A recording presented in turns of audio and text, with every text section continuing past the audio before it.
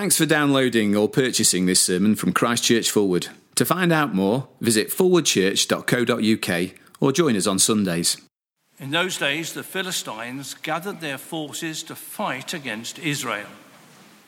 Achish said to David, "You must understand that you and your men will accompany me in the army." And David said, "Then you will see for yourself what your servant can do." Achish replied, "Very well, I will make you my bodyguard for life." Now Samuel was dead, and all Israel had mourned for him and buried him in his hometown of Ramah.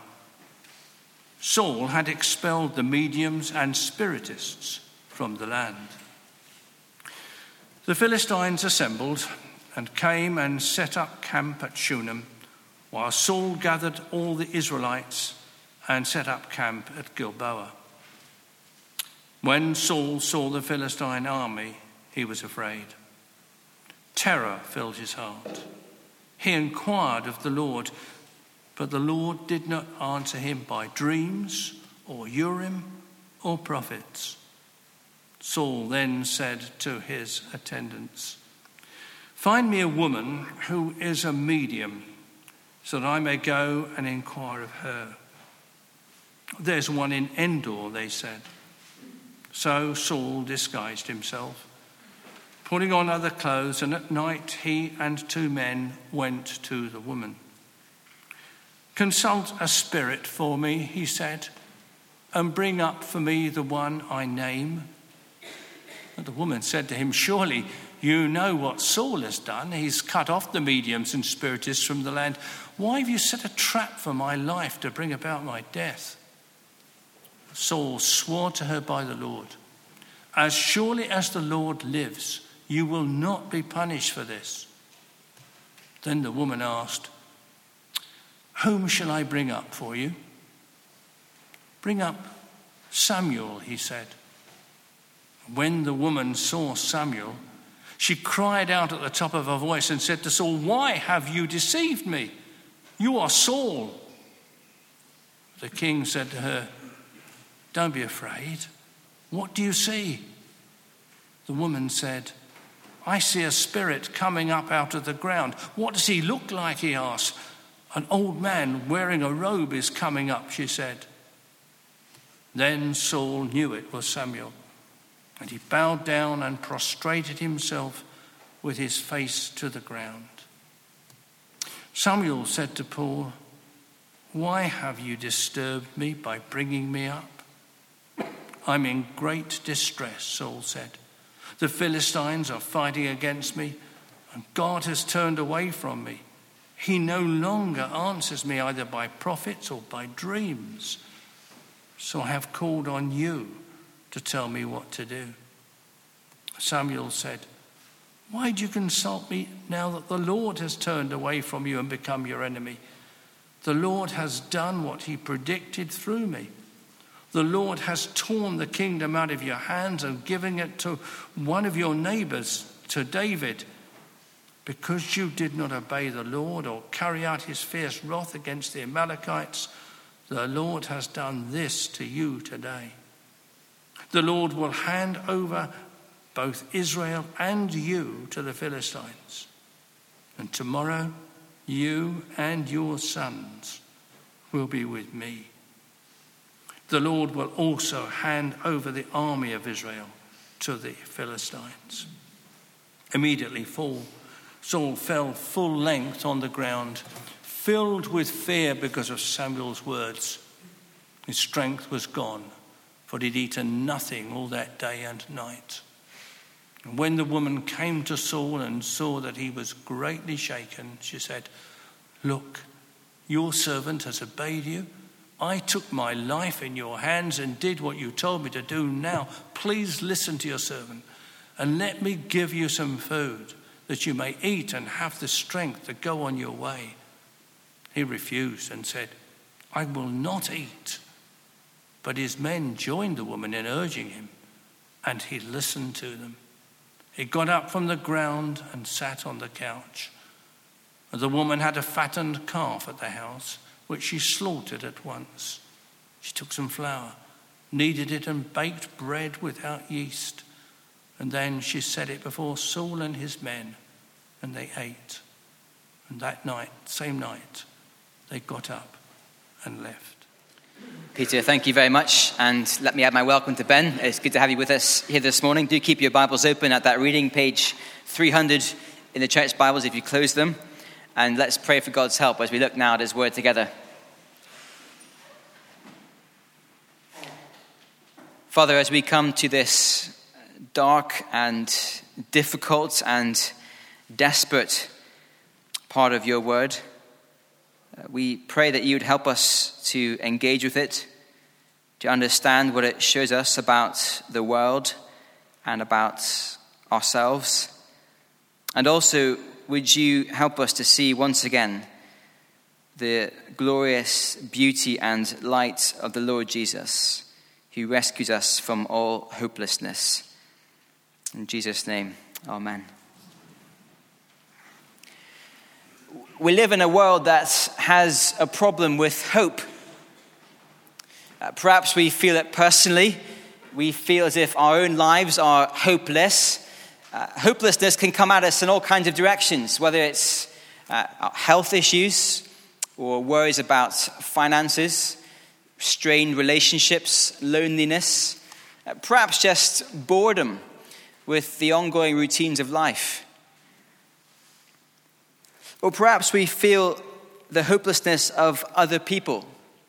We've been seeing on the news, haven't we, over the last few months, desperate pictures of desperate people trying to get across the Mediterranean on flimsy little boats and rafts because they have no hope from where they've come from and they are longing for hope somewhere else. And as we look at these thousands of people facing death and danger, well, it's overwhelming, isn't it? How do we respond to that kind of hopelessness? Where do we even begin? We live in a world that has a problem with hope. There is another way to have a problem with hope, which is more subtle. It's the other way. We are hopeful, but in the wrong things. So sitting here this morning, we might have come today feeling relatively relaxed and good about life. Maybe we feel that life is heading in the right kind of direction. We feel good about life. But are we building our hopes and our confidence on things that will last? Also in the news recently has been Greece and the unfolding economic crisis in Greece. We know it well. A country facing financial meltdown, possibly leaving the EU, we don't know. But the thing about Greece is it wasn't always that way. If you go back 10 years, the money was flowing in. People were buying big cars, big houses. Life felt good. But it hasn't lasted. Hope in the wrong thing can be fleeting and fickle. And so we live in a world that has a problem with hope. This morning, in our reading from 1 Samuel 28, we see two men who have problems with hope. But these two men are facing, both of them are facing seemingly impossible circumstances. And yet, as we watch both stories unfold, we see two very different outcomes. An outcome of utter hopelessness and an outcome of utter hope. And as we watch these two men and see their stories and understand how hope works in their lives, we are helped to see what is truly hopeless in our world and where we can truly find hope. David is our first man facing a hopeless situation. Last week we saw him make a series of rather dubious decisions as he left Israel and headed down to the Philistines. And yet amazingly he survived amongst the enemies. In fact, he received land and he set up shop and things seemed to be going well for David. But then we come to verse 1 of our reading this morning. In those days, the Philistines gathered their forces to fight against Israel. Achish said to David, "You must understand that you and your men will accompany me in the army." Now, this is a problem. You see, if David goes with Achish and fights with the Philistines against Israel, well then how will he ever become king of Israel? Surely that step would be a step away from him ever being that king. But if David says no to Achish and he won't fight the Israelites, well then his cover will be blown in the foreign land and his own personal fate will be in great jeopardy. He may well die. And so we find in verse 1 that David is facing what seems to be a hopeless position. His reply in verse 2 is wonderfully vague. David said, "Then you will see for yourself what your servant can do." And you can imagine him whispering to his men, "And I have no idea what that is." It's a cop-out. As the reader, we're left wondering, well, David, what are you going to do? It seems that his schemes and plans have caught up with him. So what will happen to David, facing what seems to be, from a human point of view, a hopeless position? We should be on the edge of our seats. Here is David, the Christ, the Messiah, the one who's come to rescue his people, and he's facing this crisis. But the camera zooms away from David and goes somewhere else. The camera will now turn to Saul. It's not, kind of strictly speaking, a chronological move. What's happened to David happens a few days before what happens now to Saul in the rest of chapter 28. But the author seems to want us to read the story of David alongside the story of Saul. The two are interwoven together. And we're meant to understand the two men together at the same time. And so the camera frustratingly moves from David now to Saul. And as we move to Saul, we too see a man facing hopelessness. Verse 4, the Philistines have come to attack. And it seems this time it's not just a skirmish, but a major offensive. Now, Saul, he was a man who in the past had been very good at fighting. He was a big man. And you think he could have been able to cope with this threat, but no, he couldn't. He, verse 5, was filled with fear and dread. Something about the context, something about the size of the Philistine army meant that David was undone. He sensed this could be his end.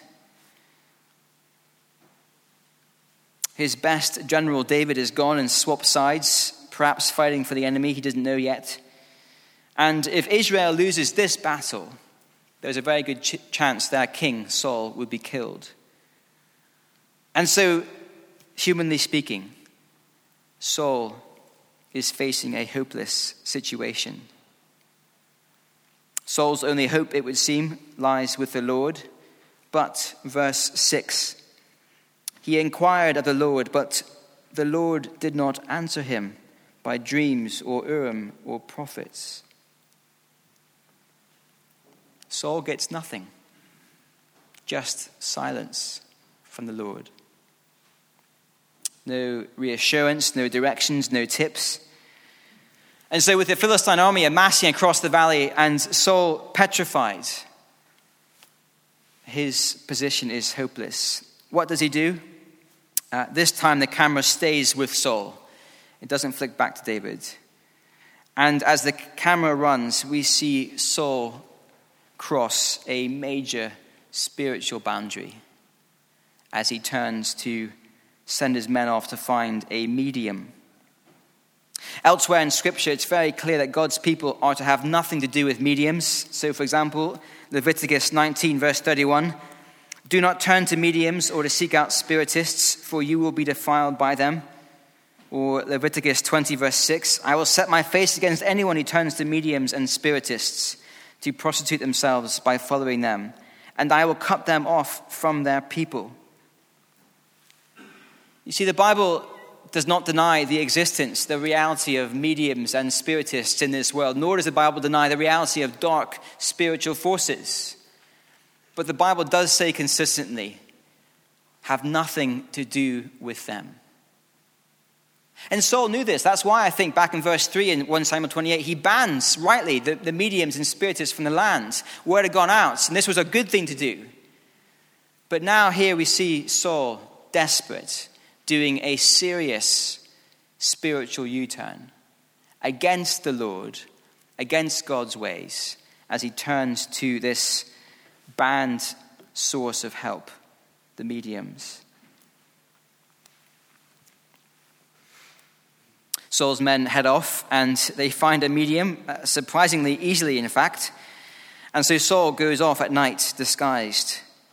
And the purpose of his trip becomes clear, verse 11. Then the woman, the medium, asked, "Whom shall I bring up for you?" "Bring up Samuel," Saul said. He's come to see Samuel one last time, face to face, to find out what he should do. And then something happens. Somewhere between verse 11 and verse 12, we don't quite know what happens or how or why, Samuel appears. It's not clear from the text what role the medium had in bringing Samuel back up from the dead. Her surprise in verse 12 could be because she never actually brought someone up from the dead before, or it could be that in that moment she recognized who Saul was and she was petrified for her own life. We don't know. It could be that she was able to access dark powers that caused Samuel to come back to life, or it could be that the Lord himself caused this moment to occur. Again, we don't know. Certainly elsewhere in Scripture, thinking of the New Testament, Moses and Elijah did appear with Jesus when he was transfigured. This could be a similar kind of occasion. But I think the lack of detail here would caution us from trying to overread the exact sequence of events. Either way, what is clear is that Saul finds himself face to face with Samuel. Verse 15, Samuel said to Saul, "Why have you disturbed me by bringing me up?" And then what follows is, I think, one of the saddest verses that I've come across in Scripture. "I am in great distress," said Saul. "The Philistines are fighting against me, and God is turned away from me. He no longer answers me either by prophet or by dreams. So I have called on you to tell me what to do." There is nothing more hopeless in life than to be confronted by your own personal death and to know that you have turned away from God and that God has turned away from you. And yet that is what Saul finds himself facing. I had the privilege over the last 10 days or so to take 2 funerals of 2 fine Christian people who died believing in the Lord. And yes, it is sad. It is hard to say goodbye. There is real separation. And yet there was also joy, because there is hope beyond the grave. We've heard today about Warren and Alex also, who have died in the Lord. Sad desperately, but there is hope. But Saul here, as he faces his own death, sees something different. For he knows that he is turned away from God, and God is turned away from him. And it is scary. It is truly hopeless. Samuel has no comfort for Saul. The dead Samuel simply underlines what the alive Samuel had already said to Saul before he died. Saul has disobeyed God's word. Saul has turned away from God, and so, verse 16, God has turned away from Saul. And God will give the kingdom to David, verse 17. The only fresh piece of news that Saul receives concerning his own future is that he will die tomorrow. And so verse 20, immediately Saul fell full length on the ground, filled with fear because of Samuel's words. His strength was gone, for he had eaten nothing all that day and night. Here is the king of Israel, the king that the people wanted and asked for and called on God for. Here is that king. He is now quivering and shaking on the floor. The medium cooks him a meal fit for the king, but he is a king only in name now. He can barely help himself. And finally his men get him up and out, and he leaves again still at night, knowing that that will be his last night before he dies the next day. I don't know if you've ever seen one of those kind of before and after pictures.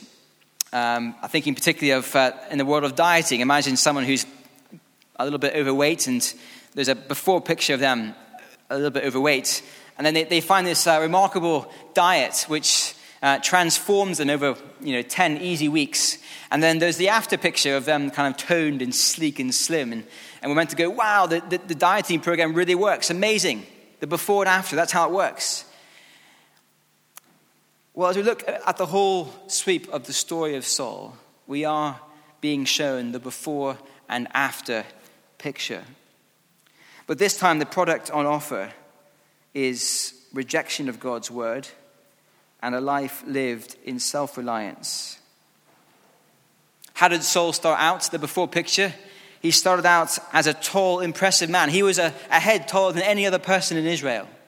A mighty man, a man people looked up to. The kind of man you want as your king. What is the after picture? He is a man at the end of his life, quivering and full of fear, utterly hopeless and unable to lead the people. Saul is a picture of what happens when a person lives a life in defiance of God's word. Saul was the king of Israel, the man the people should follow. And here is the kind of leadership Saul provides. A leadership which takes people away from God, away from hope, and into despair and destruction. And that's our first application this morning. True hopelessness is found in following the example of Saul, of letting Saul be our leader. And we might think, well, how could that possibly happen? Who would follow Saul when he's this kind of leader? Imagine Saul, if he was around last month with the elections, with various people pitching to be leaders and prime ministers.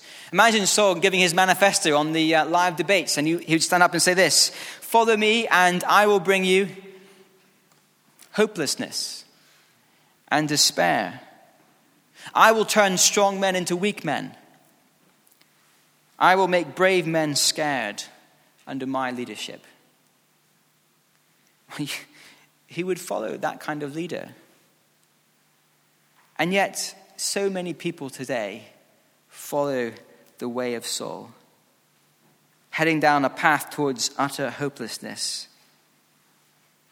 Now, I do need to say a word about mediums and spiritists and the occult and Ouija boards and the like. They are around, and they do exist. For example, there's a spiritist church within a 5-minute drive of this building here today. You could be there in moments. And on their website, I was reading this week, they say this: Sunday divine services include healing prayers, spirit-inspired philosophy, and a demonstration of mediumship with a voluntary donation at the end. And if that is not enough for you, apparently, I go on to quote, special evenings of mediumship are held about once a month, and this is where a well-qualified medium gives at least a full hour's demonstration of mediumship. If we have got ourselves involved in any way in this kind of stuff, can I say to you this morning, don't. Get away. Step back. You see, there are real and dark forces in the world, but they can bring nothing but despair and discouragement and hopelessness. And so don't mess around with them. If we are parents or grandparents looking after younger ones, teach them that these things are not fun or intriguing or things to mess around with. They are dark and dangerous. Saul tried it, and it only took him further and further away from God into despair. My guess is, though, that this morning most of us, if we're tempted to follow in the footsteps of Saul, won't be tempted by that particular decision. But there's a principle that Saul shows us, which we do well to notice and be wary of. Perhaps it means playing loose and fast with God's word, picking and choosing when we want to believe it and live by it. That's what Saul was doing. One moment banning the mediums, the next moment turning to a medium. There's a very dangerous course of action to be someone like Saul, picking and choosing when we listen to God's word. This week in the news, a certain Church of England bishop, who I won't mention, announced to the media that he thought the Church of England's teaching that marriage is only between a man and a woman is, and I quote, a lousy definition. That sounds a lot like picking and choosing to me, since the Bible is very clear on the definition of marriage.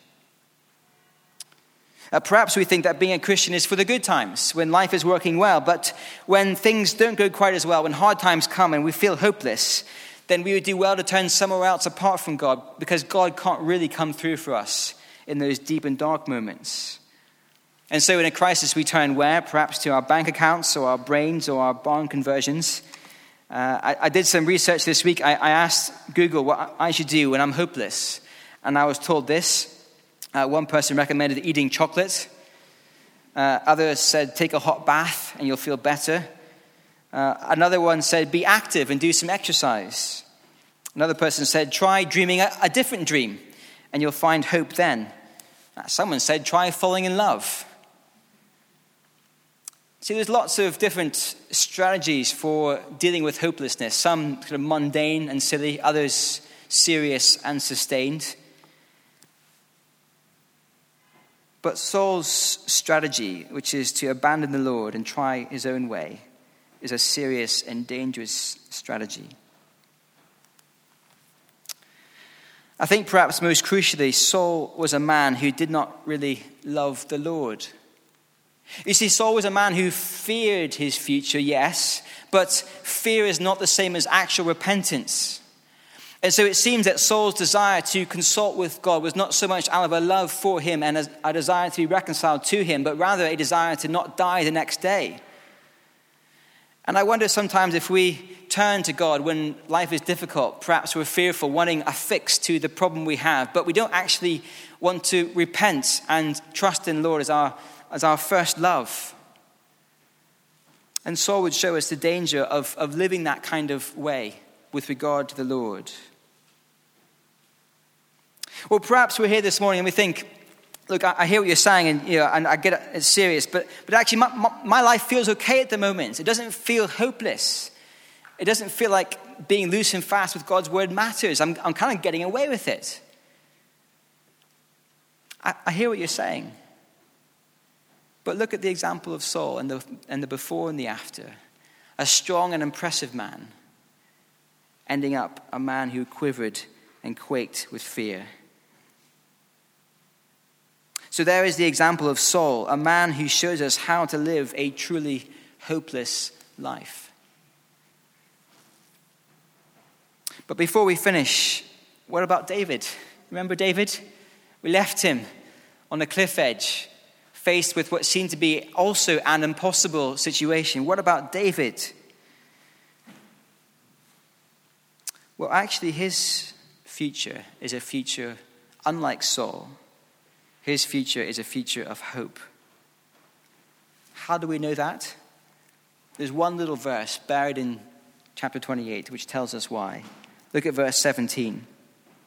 As Samuel speaks to Saul, he says, "The Lord has done what he predicted through me. The Lord has torn the kingdom out of your hands and given it to one of your neighbors, to David." Now this is massive, because we know that at this point in time, David's almost going over the edge. He is up against it. It looks like he might become undone. And yet the word of God says, no, he will become king.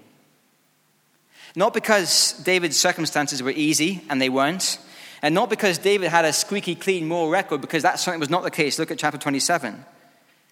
Now, the reason why Samuel is so confident that David will become king despite the circumstances is because God had made a promise, and he knew God would keep his promise to David. That is the difference between David and Saul at this point in time.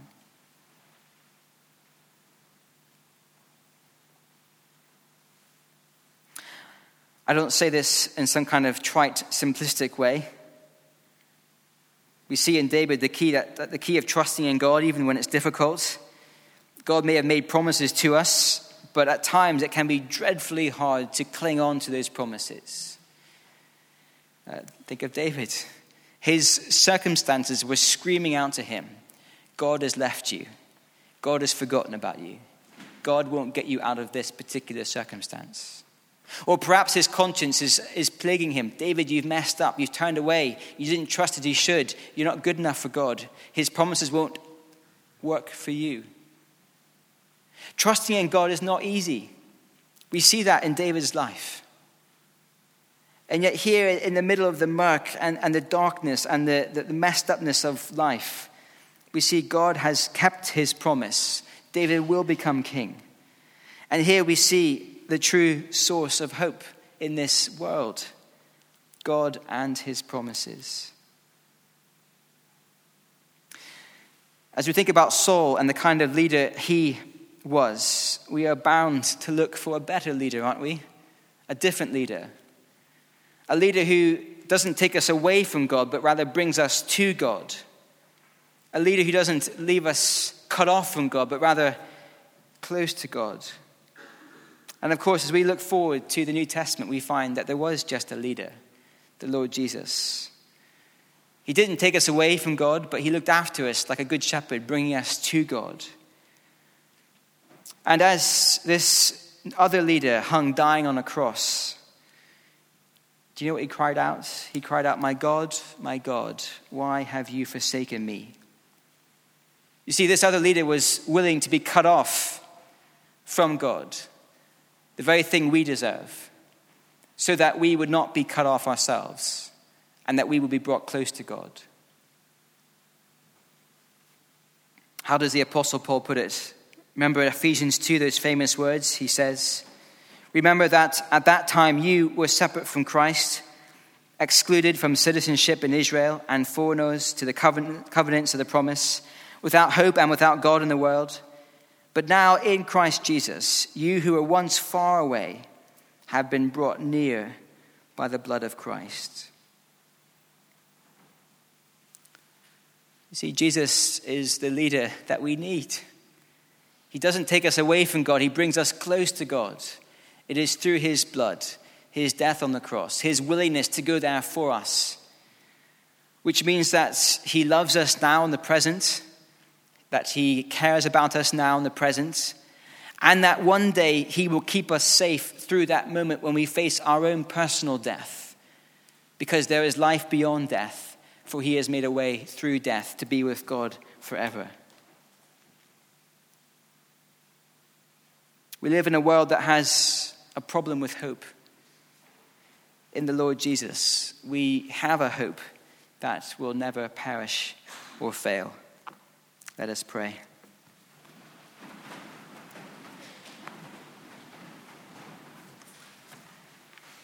Father, we thank you that you understand our weakness and our limitations. You know that we often wobble in our faith and we do things that we shouldn't as Christians. Father, we thank you that even though we don't deserve your love, you have chosen to love us and to care for us. We thank you that your promise of forgiveness and restoration and of eternal life is true in your Son, Jesus Christ. Please keep us trusting in him, no matter what our circumstances, no matter what fears we feel. And please keep us until that final day when we stand before the throne with our wonderful Savior, close to you and with you forever. Amen.